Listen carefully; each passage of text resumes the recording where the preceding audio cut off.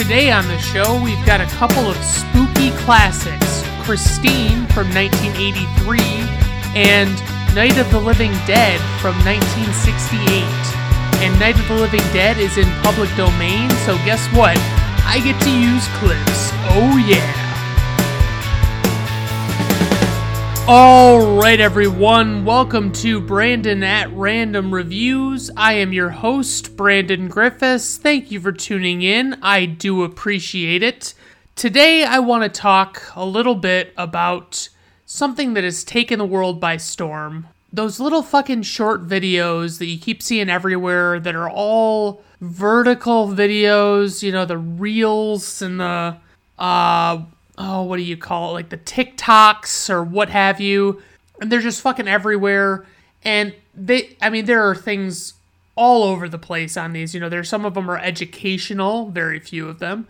Some of them are very entertaining. They'll have clips and things like that. I think the worst thing that I see, aside from people just lip syncing shit, is when I have to watch a clip of something that's like, you know, it's a widescreen format show, and I get to see like a quarter to a third of the middle of the screen and just watch that portion of it. That's not my idea of a good time, people. I wish we could have popularized something that was in the 16:9 widescreen format and just left it at that. I would have loved that, but alas, that is not the option we went with. So one of the ones I noticed today it was like somebody was singing, and you know, they always put like captions and shit in the videos when they post them, and they'll basically like share their take on the whole video and say, oh, you've got to see Chandler's reaction to this, or, you know, oh my god, his voice is amazing, you know, and it's some dude that's fucking, you know, singing that has a good voice, but it's like, I really don't want to watch a guy sing. Like, I'm not interested. And if I do want to watch him sing, I'm probably going to pay to do it, and it's not going to be on my fucking smartphone that I'm going to watch him, okay? So, and then that kind of led me down a rabbit hole because, you know, I saw one video like that where a guy was singing and everybody was impressed, and then that led to a clip from one of these American Idol type shows that I cannot fucking stand, where I get to sit and watch people react to a person singing one way or the other, you know, and if they're a good singer, they're all like super animated about it and acting like it's the greatest fucking thing they've ever seen in their life. And it's like, yeah, no, that's great. It's cool and all. It's just, I'm not entertained by your reaction to someone who is a good singer. And I don't need to see the process that studios and record labels go through trying to find someone with talent that has some kind of star quality. Like, I don't need to be in at that level. I'd rather just look up bands on Spotify and just listen to, you know, something that's close to my taste on random and see what I find that's good. And I think that is a much better use of my time, because chances are pretty good it's going to be more of a successful outing for me if I do that. If I use the Spotify route, I'm going to prefer it. It's so much fucking better. I love it.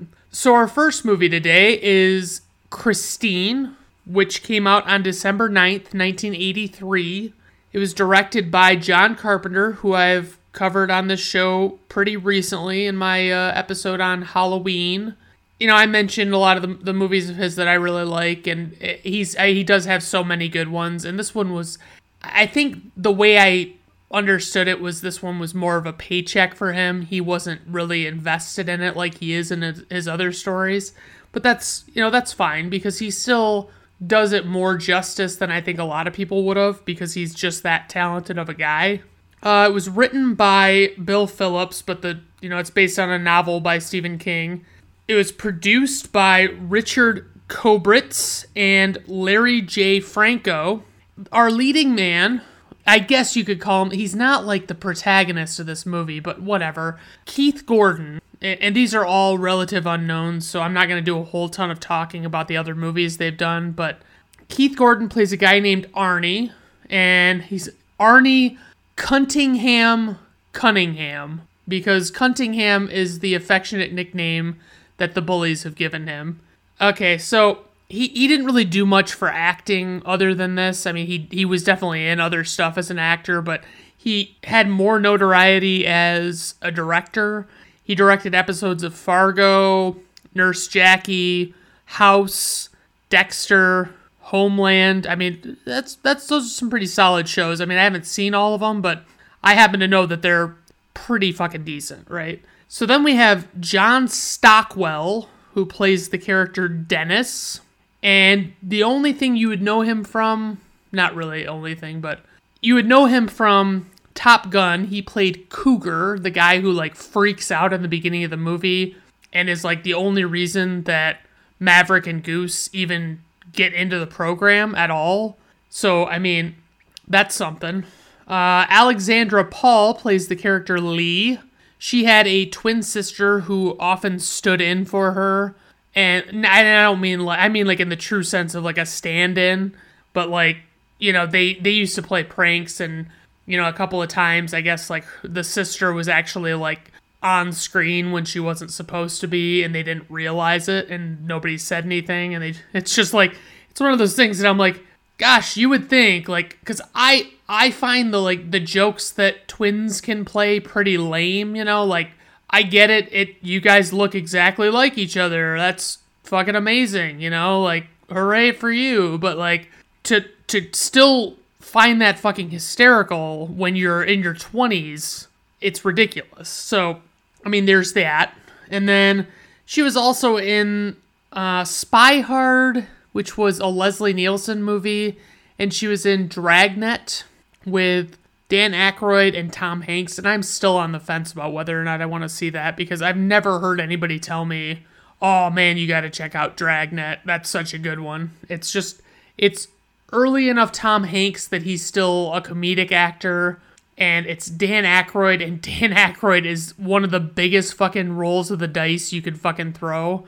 Harry Dean Stanton is in this movie. He plays Detective Junkins, which is a name, and he was in Alien, The Green Mile, Paris, Texas, which I saw all sorts of shit about how I needed to see Paris, Texas, and every fucking internet list that's like, you know, these little known movies are, you know, ones you've got to see. And I check out Paris, Texas, and it is a fucking bore. And it's just, it's so fucking slow. And it's like, it's good by the standard of this is like an independent type movie and this, that, and the other thing, but it's not like a solid movie in my opinion. I would never watch it again if I had any say over it. He was also in Fear and Loathing in Las Vegas and Escape from New York, which is another John Carpenter movie. Couple of casting notes. Kevin Bacon was offered the lead role of Arnie, but he turned it down to appear in Footloose, and I think that was the right call for his career. He was, I think, pretty well unknown other than he was in Friday the 13th, which is another connection to that same Halloween episode where I talked about Friday the 13th, and that was in 1980, so 4 years. I don't know what he did in the meantime, but whatever. The studio wanted Brooke Shields for the role of Lee, who is, you know, the main female character, and the studio wanted Scott Baio for the role of Arnie. And ultimately what they did here was they just decided, hey, let's go with unknown actors or generally unknown actors and just put them in this movie because we don't need a bunch of top dollar actors, you know, clouding this movie up. And I'm like, I feel like that kind of hurts you, you know, like you can do that if you want to. And sometimes it's successful, but a lot of times it turns people off to a movie. If they're like looking to see it, they're like, well, who's in it? You know what I mean? Oh, there's some movie called Christine by, you know, Stephen King, even though the book hasn't come out yet at this point. You know, it's like, yeah, but who's in it? You know, like none of these people are familiar at all, even a little bit, to me at least. I mean, I recognize them, that they've been in stuff since this movie, but it's not the same as, I don't know. It's tough to say.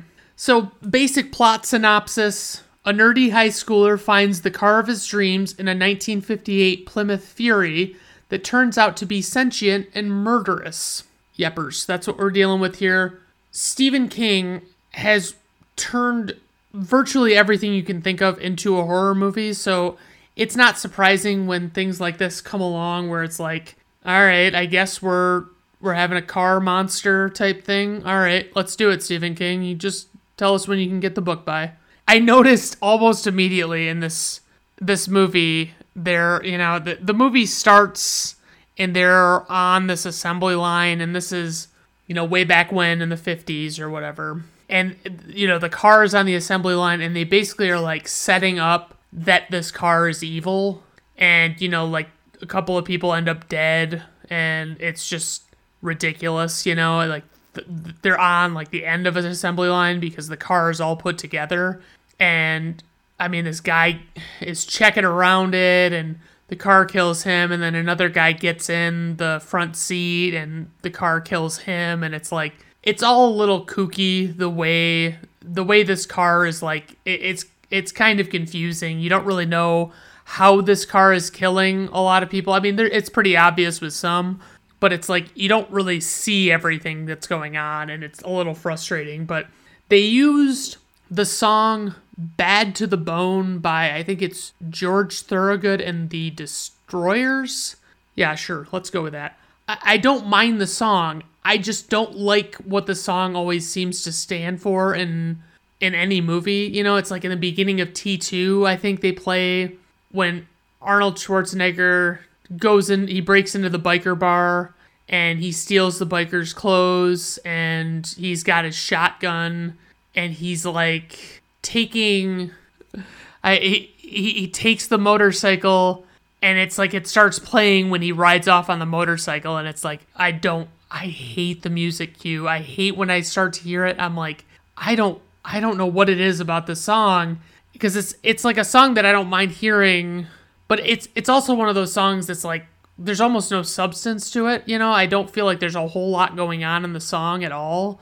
And it's not like it's got a catchy chorus. It's just, it's got a cool guitar riff, and that's it. They do a lot of, and this is actually a high point of this movie, where these different people are getting in the car, and this car is playing like old songs on the radio, and it's kind of like its way of communicating or whatever.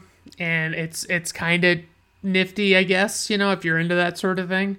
They play like a Buddy Holly song, and, when the guy gets in the car at the assembly line. At the beginning of this movie, they're setting up what, like, after the assembly line scene, because you don't really know, you just know that they're setting up what an evil car this is, right?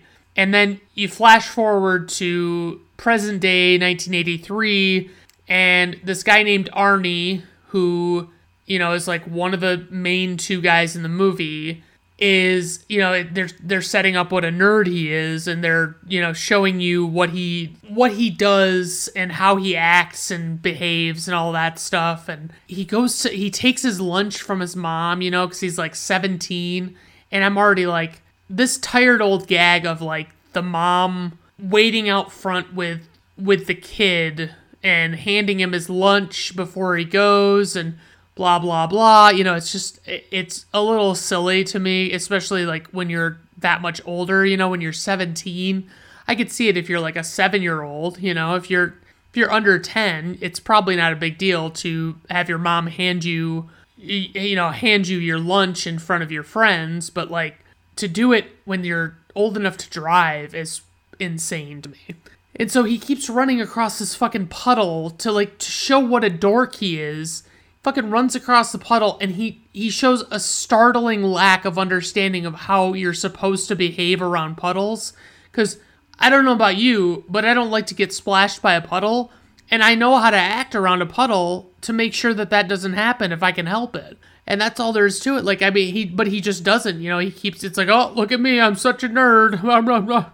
And then, he gets in the car, and, his buddy is in there, John Stockwell's character, Dennis, and they immediately start in on this plot of, like, he needs to get laid. This Arnie guy is such a square, he needs to get fucking laid. And I'm like, oh no, like, maybe in 1983, it wasn't so bad, but I feel like I have seen every iteration of let's get this dorky guy laid movies, and it's so tired. I can't do it anymore. And I realize that's not this movie's fault, so I won't hold it against it, but I'm just saying I can't fucking stand that.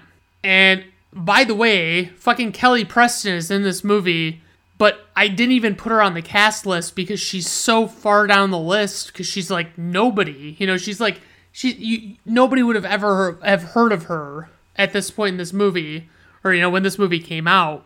And they get to school, and you're just kind of basically seeing this world. They're laying the groundwork for, okay, this guy's getting bullied, this guy's having trouble with, they're stealing his lunch, they're taunting him, they're doing all sorts of stuff, and it's just like, what are we doing here, and like, so eventually, they steal lunch, and this guy is, that's bullying them he pulls out a switchblade, he's a real tough guy, and I'm just kind of like, obviously different day and age, in today's schools, if you fucking even had a whiff of a knife in school, you'd be fucked. Like, you'd fucking get expelled, But, like, they end up, it ends, and it's basically like a really, like an open-ended confrontation where it's like Dennis tries to break it up, and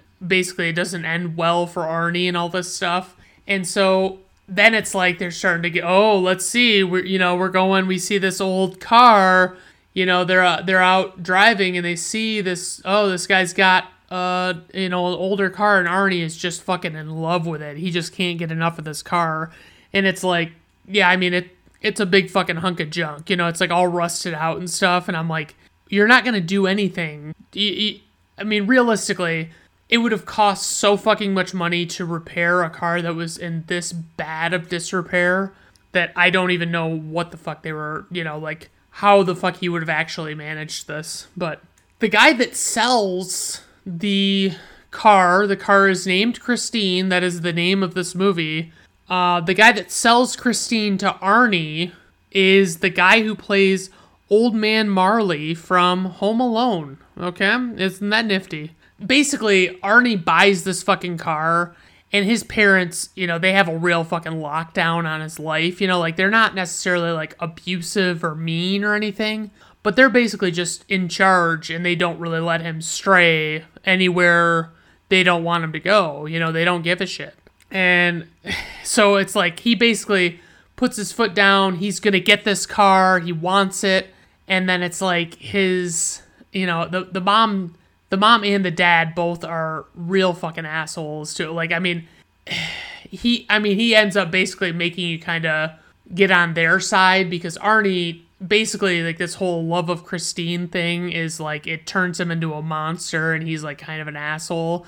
I don't mean a literal monster, of course. I mean like a monster in the less literal sense. What's the word I'm looking for? Anyway, and it's at this point, even though he's already, it's less than a half an hour in, and he's already bought the car, I'm already like, we need to pick up the pace really fucking bad here.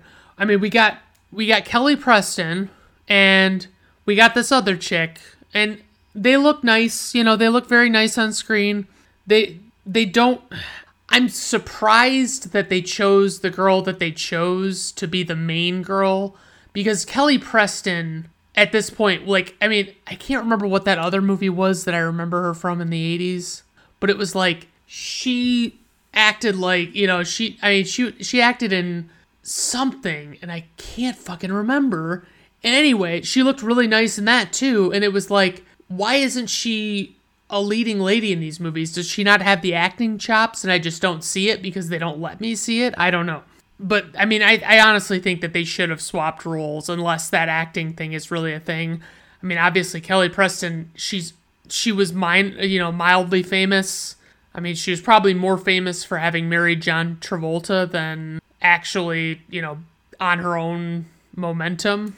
But, what can you do? So, at one point, one character says, I think it's Dennis says it to Lee. He says, "Hey, do you like music?"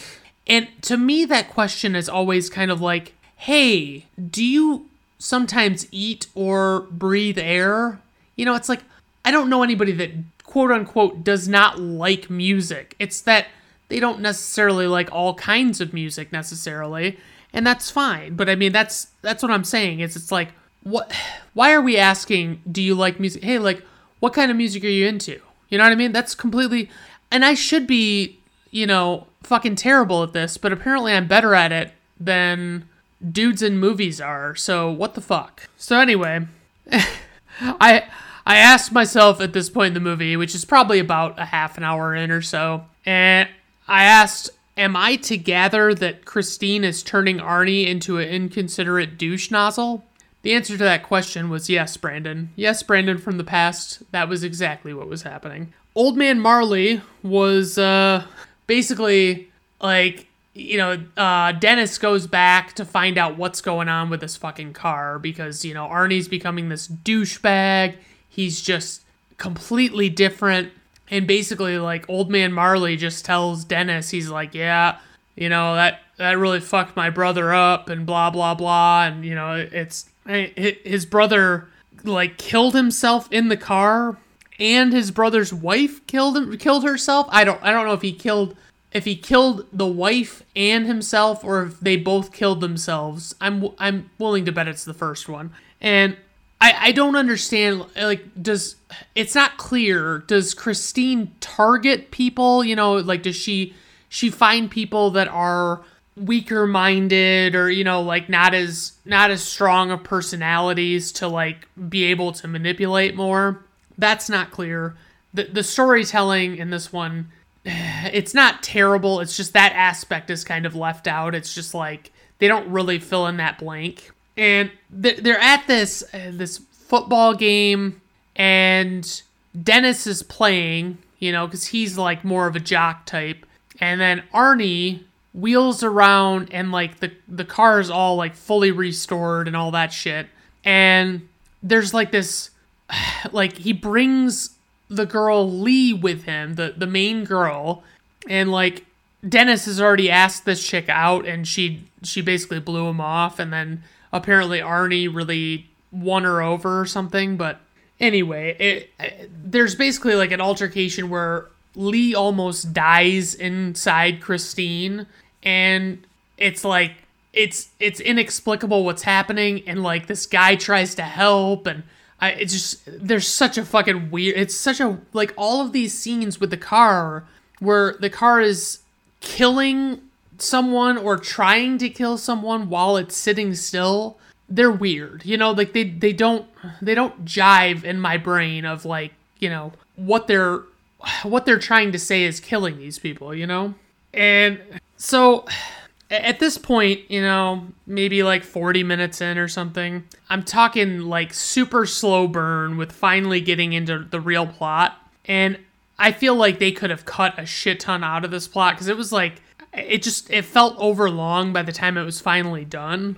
And honestly, there's no way. I mean, like, I don't know how good Arnie's savings plan is or whatever, but it's like, to actually restore Christine from the bucket of bolts situation that she was in before to what she was by then was like, it was an insurmountable, like, there's no fucking way. It would have taken him years and thousands of dollars just to make that happen. And I don't care. I mean, it's rust damage is horrendous, like, it's really fucking bad. So at this point, we see the return of the bullies from school that were being mean to Arnie. And, because he's had quite a bit of good luck come his way since he found Christine.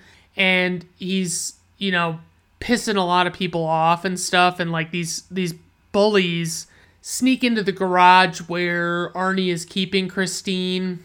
And they basically, like, destroy Christine. I mean, according to Arnie's account, one of them took a dump on the dashboard after they, like, smashed all the windows in and smashed all the panels and all that stuff. And it's all a little strange, but it's like the sequence of Arnie actually repairing Christine after all that damage is done, of like what it looks like, I was really surprised. But while they're breaking this car to pieces, you know, there's this white guy with this giant fro, and I'm like, who is that guy? Why do I know that guy? And then I look and I'm like, no fucking shit.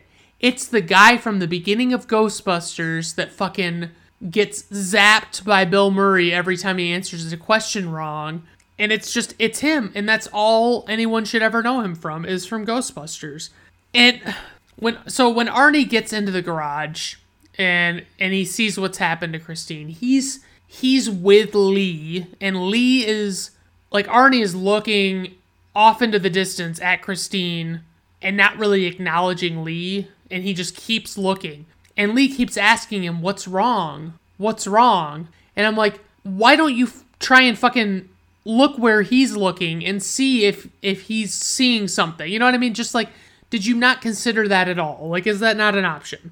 And, I mean, just figure it the fuck out, you know?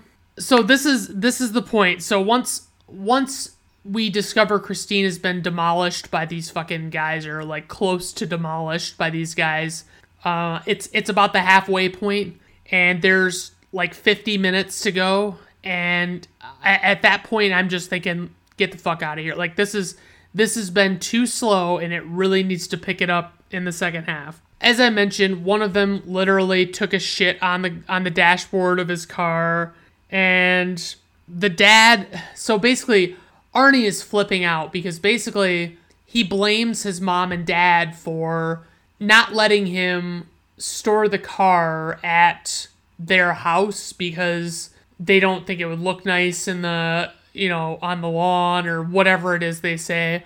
And basically he's bitching at them because this happened to the car, and the dad like tries to like strong arm him, and he throws Arnie against the wall, and then Arnie comes back like full force to fucking choke him, and the dad bitches out like immediately. Like, I mean, if I got the upper hand on my dad especially at 17, and I went to like choke him like Arnie did, my dad would have laid me the fuck out. Like, my dad would have never fucking he would have never let anything else happen where he was going to look like a fool at all. Arnie is all pissed off, and he goes back to the garage, and he's going to start restoring Christine. And this is when shit starts getting a little more bizarre. And Christine is basically like, you know, there's a song playing, and Christine's like restoring itself or herself or whatever you want to say. I honestly have to say, even though it's really weird, like the whole thing with the car restoring itself is pretty fucking cool, honestly. Like, I can't deny that for a minute. It's fucking great. And I don't know how they even did it, honestly, because, I mean, shit, Terminator hadn't even come out yet. And I mean, those were some pretty solid special effects, but like, they make it look like the car just straight out fucking revamps itself completely right in front of your eyes, and it's like, holy shit, that's fucking crazy. I mean, I have to admit, especially in conjunction with the fact that the car is restoring itself, it's like, it's really nifty the way like they're playing the song that they're playing, and I don't even remember what song it was, but it's just like the music is cool that's going on while the car's restoring itself, and it's just a pretty fucking sweet little scene. They have this moment where there's, you know, the car's gonna get its vengeance on, you know, on these guys that vandalized it, you know, and this guy is running from Christine, and he keeps freaking out, like wondering where the fuck he should go, what he should do, blah blah blah. And I mean, the problem is there are way too many places that cars cannot get to. I mean, there's just, even like a small town or something, like, there's way too many opportunities for you to get somewhere that a car just can't fucking manage, you know? It just, go down some steps, go up some steps, I don't give a shit. But they make it seem as though that this car is like, you know, super duper invincible and can't be stopped and all this shit. And it's kind of dumb. And basically the way that scene ends with the guy and the car is like bearing down on the guy, and he's like in this spot that's like a little too small for Christine to fit.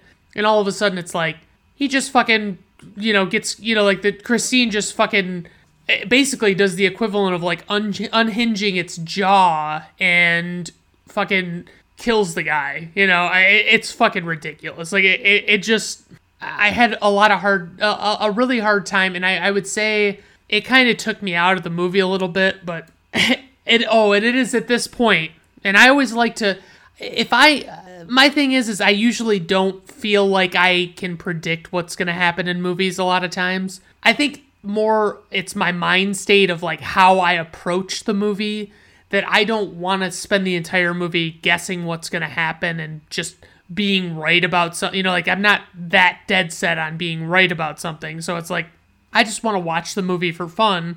If it's painfully obvious shit, then yeah, I'm going to know that's coming. But at this point, once this guy gets killed by Christine in this strange way, I called something and I said, this car, I've got a strong feeling this movie's going to end with a not so subtle suggestion that Christine is not dead, just a hunch. And so once all this questionable shit happens surrounding Christine, Arnie is starting to get questioned by the one and only Harry Dean Stanton, and he's just, and his name is Detective Junkins. And so it was, I couldn't even say when I saw Harry Dean Stanton what I knew him from. I just knew I knew him from something. I think he might be the dad in Pretty in Pink. The tension in the scene, I have to hand it to him though.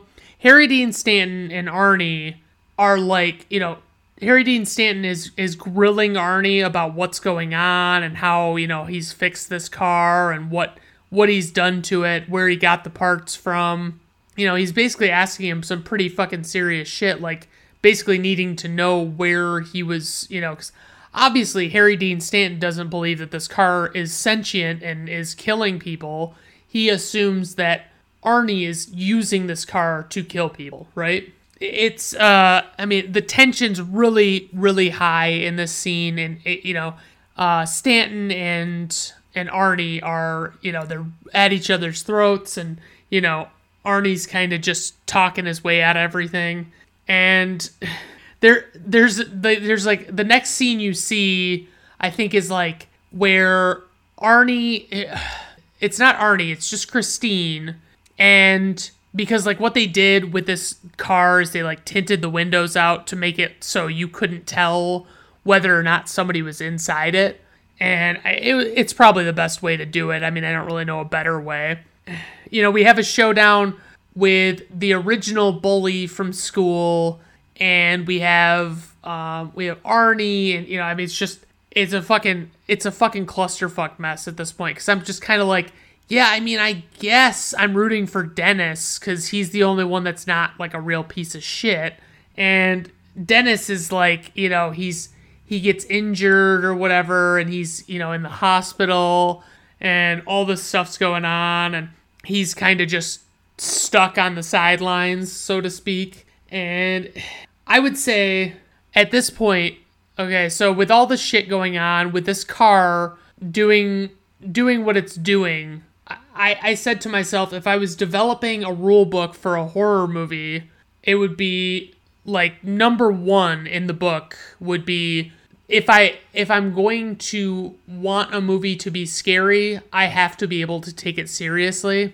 And that's where I had to draw the line with this one. Like I was at a complete loss for any semblance of taking it serious. And I understand you don't have to be able to take things 100% seriously, but like part of a horror movie, like part of the terror of watching a horror movie is the suspension of disbelief. It's, you feel like it really could happen to you. But like for me, I didn't get in my vehicle the morning after I got done watching this movie and like think it was going to take over and do something. Like I didn't get that feeling, like, you ever watch a movie that like legitimately scares you, and then you try and go to bed that night and it's silent in your house and you're like, what the fuck's going, like every little things that, every little thing you hear, it just, you're like, oh shit, is that somebody? Is that something? Is that the killer? Fuck. One thing I noticed in this movie is during different scenes, they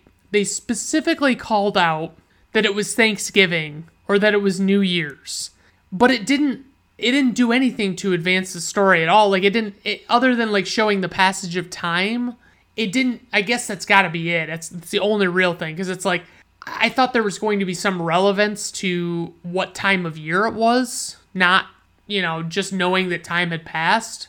I don't know. It was an odd choice. So Dennis and Lee devise a plan because they're positive that this car is evil and it's turning Arnie evil.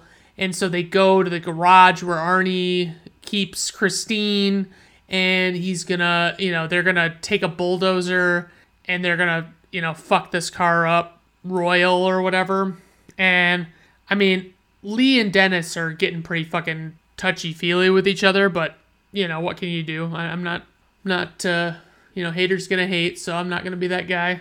And it's at this point, like, not only am I not taking it seriously, but I'm like, I would need to have seen a lot more than these characters have witnessed themselves firsthand to believe that this car was literally sentient. Like when they have the big showdown, they've got the bulldozer, they've got a big front end loader on it, and like it's just it doesn't do much for me. Like it's the whole thing, it's just so wonky and weird to have like Christine and this bulldozer like dueling each other. It doesn't work for me. So that's the weird thing is, okay, we got the sequence earlier in the movie with Arnie, and he's like, basically watching Christine repair herself, and it's like a slow process, and it's almost like he has to conjure that out of her,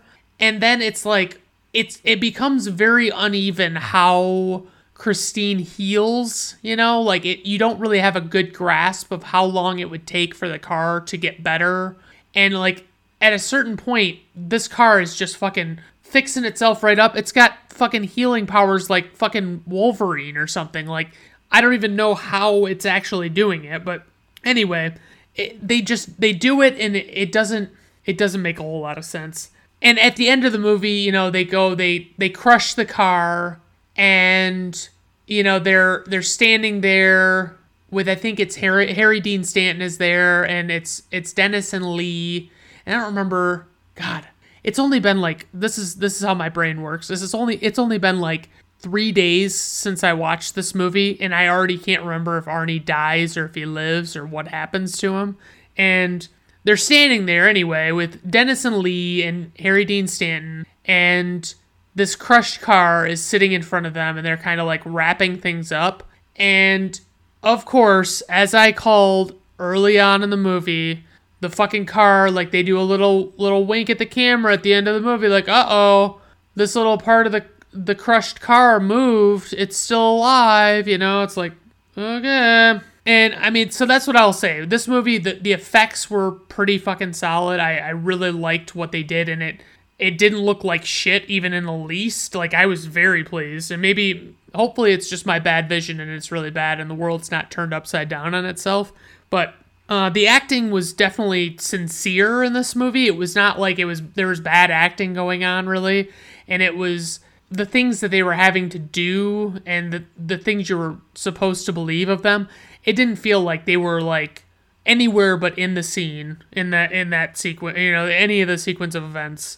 And I would say the soundtrack is also another high point of this movie. It really takes some really nice 50s songs and just makes them eerie. I don't think it invented it, but have you noticed how it became a thing in the last couple of decades to like play an older song like that, like it from the 50s, the 40s, 50s, and 60s, that's like really creepy and cheerful, and like to play it while slow motion video is happening. Like, I don't know. It's one of those things I notice. But I would say the casting choices were pretty solid. Like these actors, although you didn't really see much of any of them other than, Harry Dean Stanton and Kelly Preston. I mean, they did a good job, and they suited the roles very well. But I will say, as far as criticism is concerned, this story as a concept is patently absurd, even for bad horror movies, and I can't take it seriously enough for, even to enjoy it a little bit. And I think basically it felt like the ending was a little too easy, and the way everything kind of shook out was just a little too easy.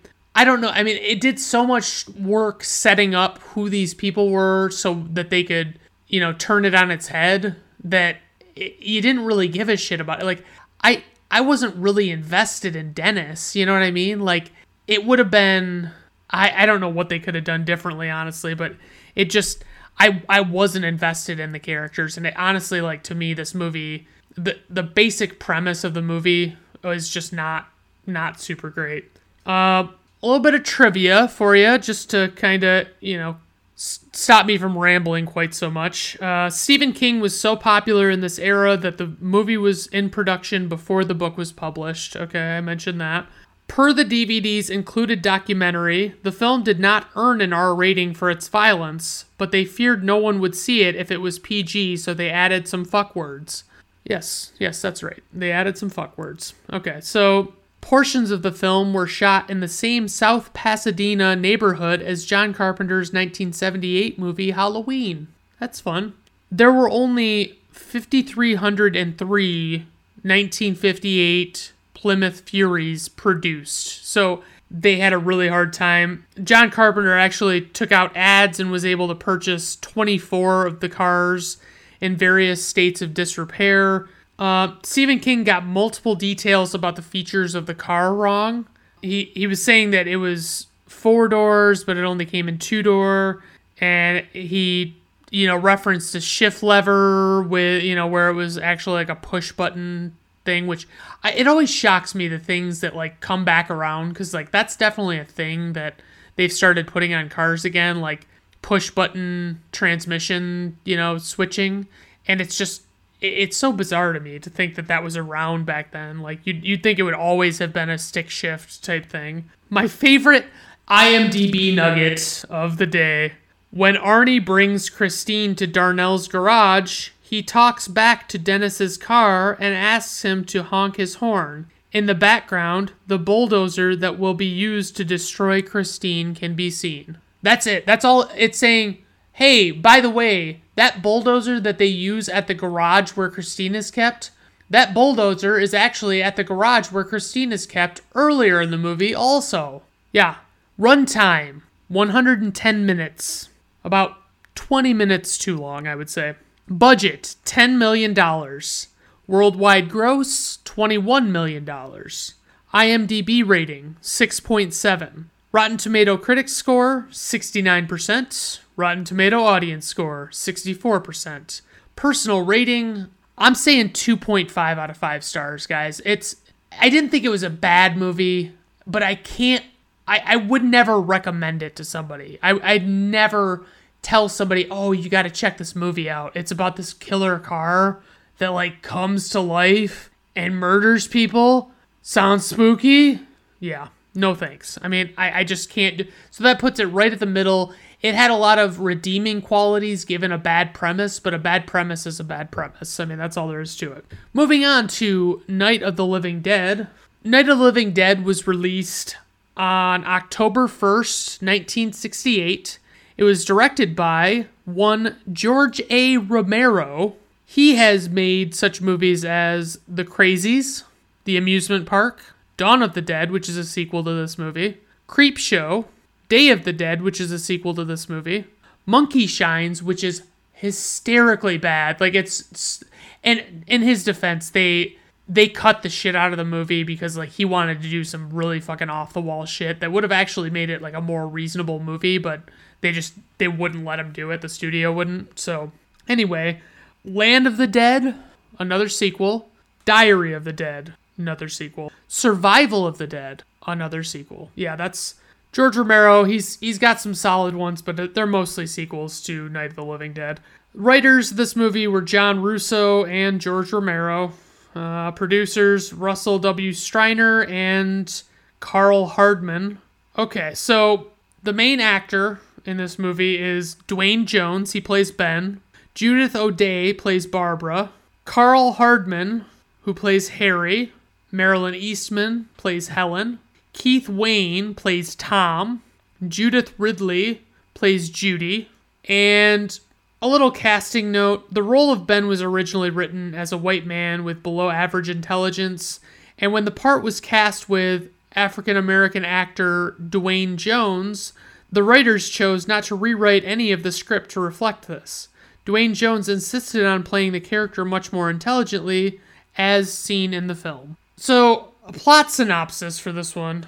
Oh boy, I gotta do this on the fly. I didn't even fucking remember to write one. Suddenly, the East Coast of the United States is overtaken by reanimated corpses with cannibalistic tendencies, and we see what the characters we follow do to attempt to ward them off. Okay, that's good enough for me. So, at the beginning of this movie, you see this brother and sister. They're driving in this car. They're going to this cemetery, and they're just kind of talking back and forth. And I gotta say, like, right off the bat, I already love it because it's like, it feels like most movies would take this in a different direction. And they would just say, well, we're gonna have a couple. We're gonna have a man and a woman. And they're gonna be like boyfriend and girlfriend or married or whatever. And so they're going to visit their father's grave. Apparently it's like 3 hours from their house or something. And the brother's talking about like moving the body closer or moving out to it or whatever.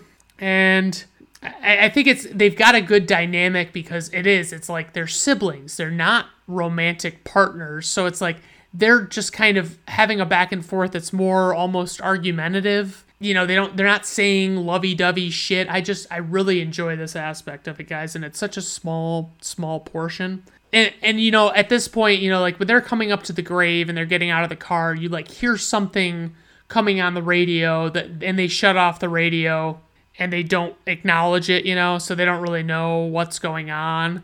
And so you're just kind of like, all right, whatever, I mean, we as an audience just know, hey, this is a movie called Night of the Living Dead. This isn't going to just be an hour and a half long visit to the cemetery. So once they get out of the car, the brother starts teasing the sister. He's giving her a hard time. And there's a great moment where he says, "They're coming to get you, Barbara." Stop it! You're ignorant. They're coming for you, Barbara. Stop it! You're acting like a child. They're coming for you.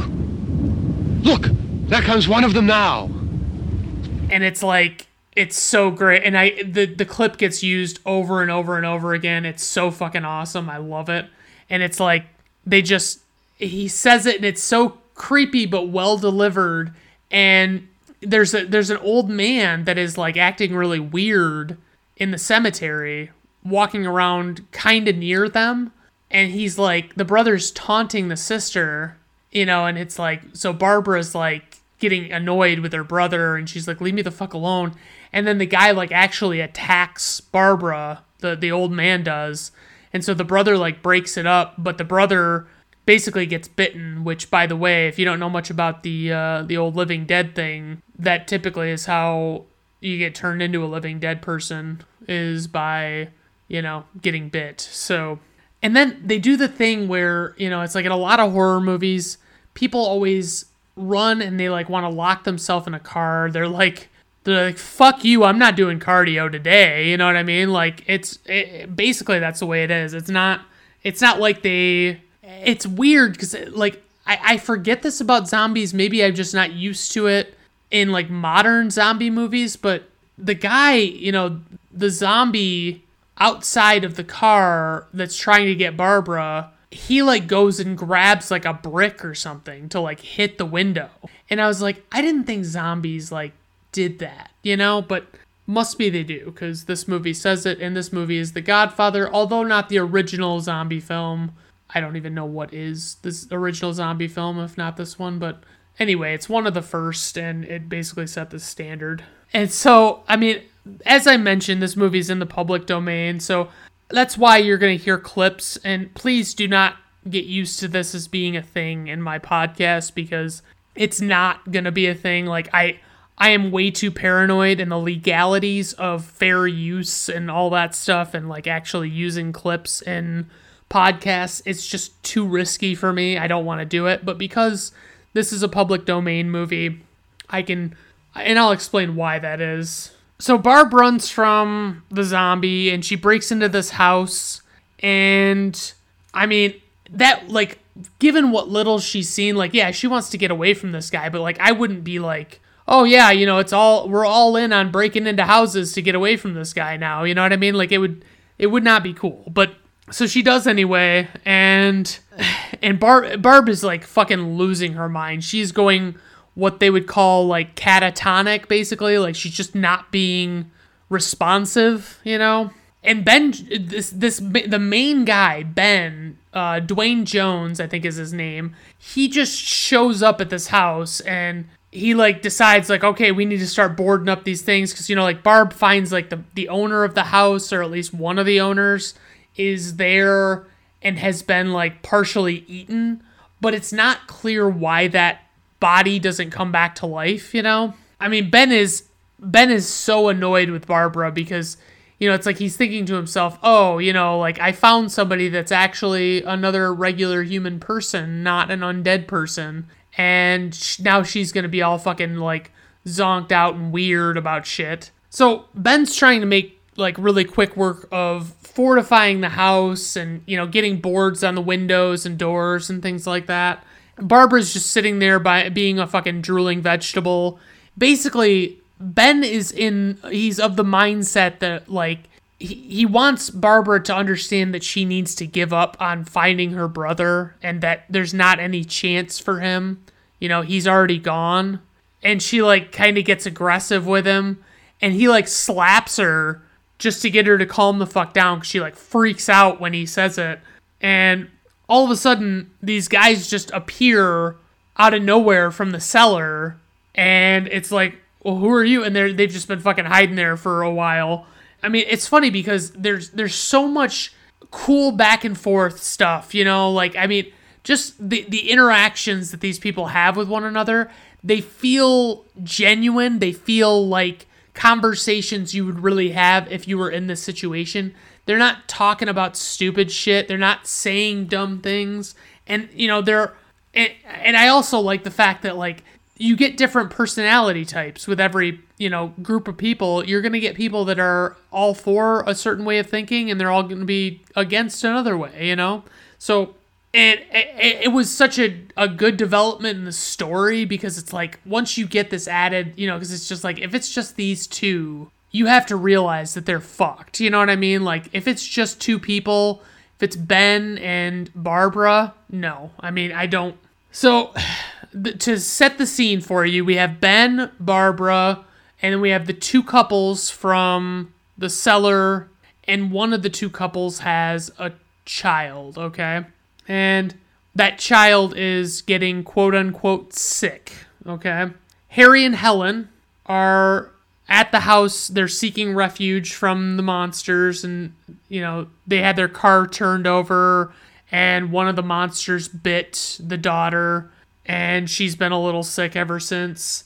And the other couple is Tom and Judy. They're the ones without the kid. And so Harry and Helen, you know, Helen's been watching the daughter in the cellar, and Harry, like, Helen is just had it. She's had it with Harry's shit, you know, and she just, everything she says, she's like, you know, it's all dripping with disdain, and it's like, she's like, wait, what? They have a fucking TV up there. What do you mean they have a TV up there? You know, why wouldn't you tell me that? This place is ridiculous. Look at this. There's a million weak spots up here. Give me one of those.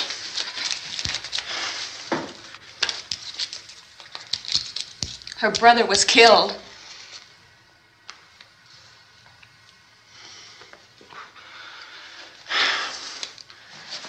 And they talk about these windows. I can't see a damn thing. There could be 50 million of those things out there. That's how much good these windows are. Why don't you do something to help somebody? And Tom and Judy are there, and they're upstairs talking to Ben, and you know they had apparently heard like the emergency broadcast come over the radio and stuff. So Tom helps Ben out with, you know, boarding up shit in the house. The number of these, they call them ghouls in this movie. Like the word zombie, I don't even know if it existed in this time, but the ghouls are like increasing in numbers, right? And when they get the TV out and they start watching it, you know, the broadcast describes the bizarre wave of killings on the East Coast, and they describe the ghouls and what they're doing and how to kill them. And then they describe them as, you know, cannibalistic and reanimated corpses and all that stuff. And then they also describe the men who are armed that are going around attempting to hunt the ghouls. They say that the ghouls can be killed with basically severe trauma to the head or by lighting them on fire or whatever. The broadcast just talks about, you know, rescue centers that are around and things like that. They talk about, and I always forget about this, but like they basically give it this backstory that like why these undead people are coming about. Why are space experts being consulted about an Earthbound emergency? So far, all the betting on the answer to that question centers on the recent Explorer satellite shot to Venus. That satellite, you'll recall, started back to Earth, but never got here. That's the space vehicle which orbited Venus and then was purposely destroyed by NASA when scientists discovered it was carrying a mysterious high-level radiation with it. Could that radiation be somehow responsible for the wholesale murders we're now suffering? And honestly, like, so one thing, I mean, this is a really low-budget movie, guys, so just bear with me, but the guy who plays Tom, I mean, solid character, not a great actor, and they needed to have like as little focus on, and I guess they did, they wanted to put as little focus on him as possible, so I understand it. And they show like the little girl in the basement, and she's kind of dressed like Veruca Salt from Willy Wonka and the Chocolate Factory. And honestly, like, I mean, it's hard because it's like I would have loved to have been able to see this through someone in 1968's eyes, you know, like where you don't really understand what's the premise here, you know, like what's going on, what's going to happen to this girl who bit, or, you know, who got bit. And Ben is showing that he has some acting chops. I mean, he's definitely standing out, especially against Tom.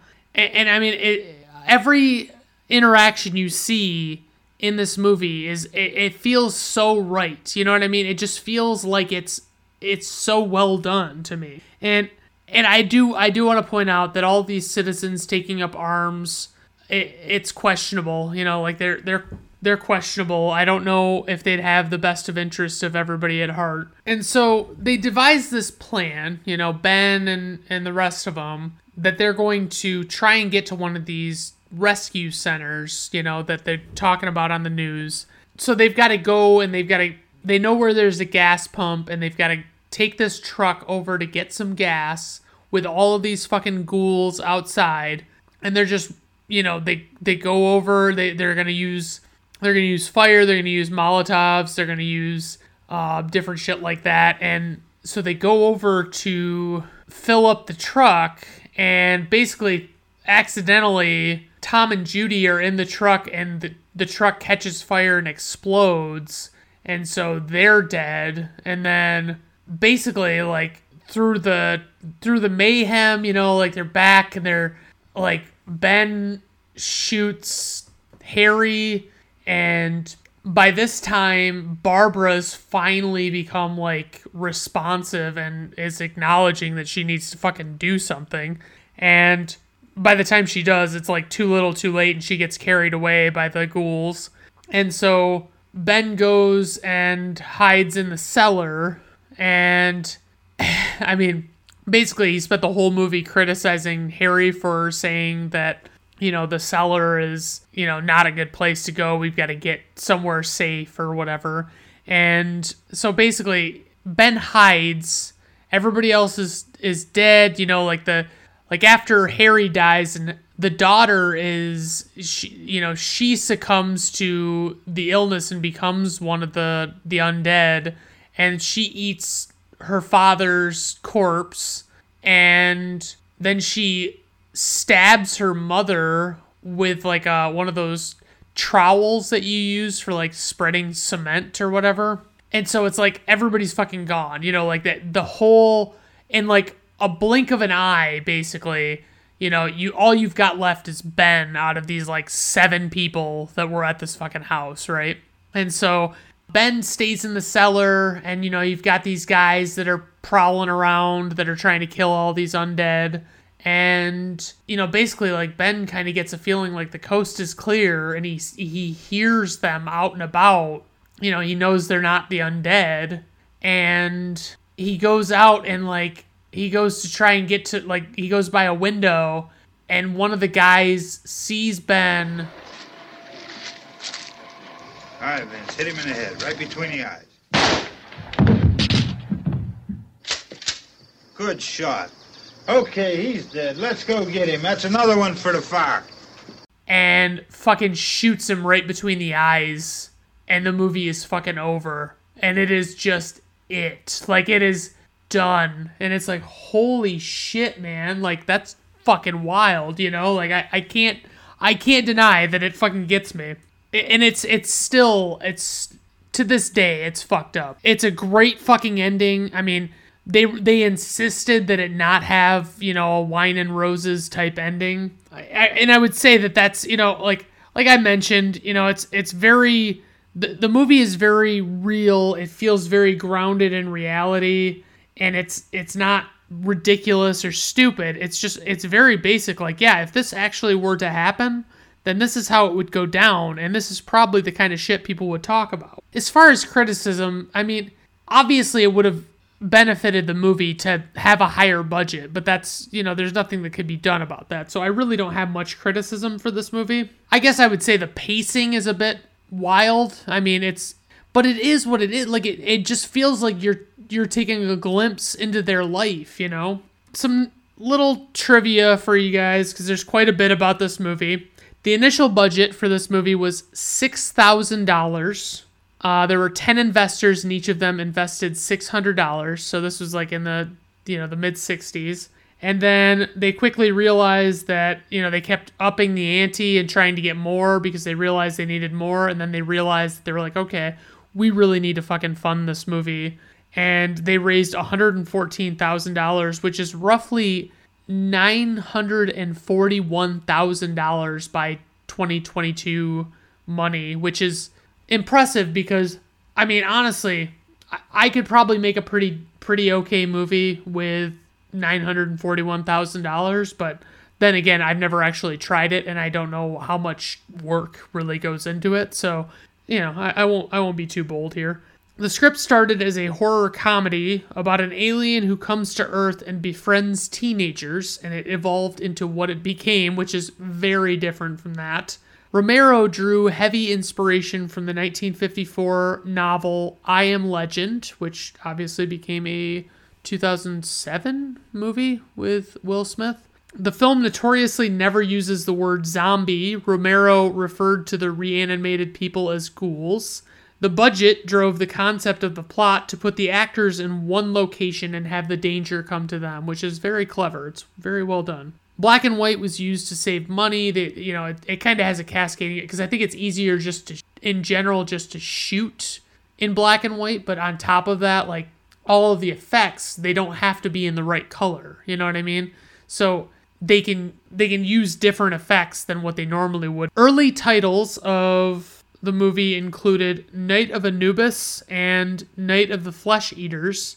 They changed it to Night of the Living Dead because a movie called The Flesh Eaters had already been produced. While they were changing that title, they accidentally removed the copyright notice that was required at the time to have on the title of the movie on screen. And so basically that sent it immediately into public domain, which is Like, I mean, it's done wonders for the genre and, like, everything about it, but at the same time, I mean, you feel bad for the guys, because, I mean, like, with as successful as it got, I mean, you have to be fucking bitter about it every fucking time you see. There was a lot of controversy surrounding the gore and violence in a time when many were pushing for a more robust rating system, and this was actually, like, a month before they enacted the rating system. So this is the last movie to not actually be rated, or one of the last movies not to be rated. As of 2019, Amazon, this is due to the public domain thing, but as of 2019, Amazon.com lists editions of Night of the Living Dead numbering 13 on VHS, 130 on DVD, 12 on Blu-ray, 1 on Blu-ray 3D, and 56 on Amazon Video. Wow. Bosco chocolate syrup was used to simulate blood, same way they did it in Psycho. I've heard this Bosco. I heard it referenced on Seinfeld. I don't know if I just haven't been paying attention, but I've never seen Bosco syrup, like Bosco anything. But maybe I have. Maybe, like I looked it up, it didn't look familiar, but maybe I just wasn't looking at it when I was at the store last time. The closing out of my regular trivia items, I have my IMDb nugget for Night of the Living Dead, which is none of the cast are credited at the start of the film, perhaps because the film has no major stars. Yes, okay. Runtime, 96 minutes. Budget, $125,000. Worldwide gross to date, $30 million. I don't know if that's adjusted or not. I would think that would be an extremely high number for the 60s, but maybe not. IMDb rating, 7.8. Rotten Tomato critics score, 96%. Rotten Tomato audience score, 87%. Personal rating, 5 out of 5 stars. I'm shocked to say it myself, but I actually do really love this movie. And if I thought the money would actually go to the people that made the movie, I would buy a copy of this movie, but I don't have any reason to. It's on every fucking streaming service that you can think of. I don't even know. I mean, there are probably some that it's just not on for the fuck of it, but it's like, if you're Netflix, why would you not take a free movie? You know what I mean? A free streamer, as always, suggest your movies, suggest your fun stuff for me. Let me know if you don't like something, if you do like something, if you want to hear more, if you want to hear less, whatever. Please, keep your chin up out there. Have a good night.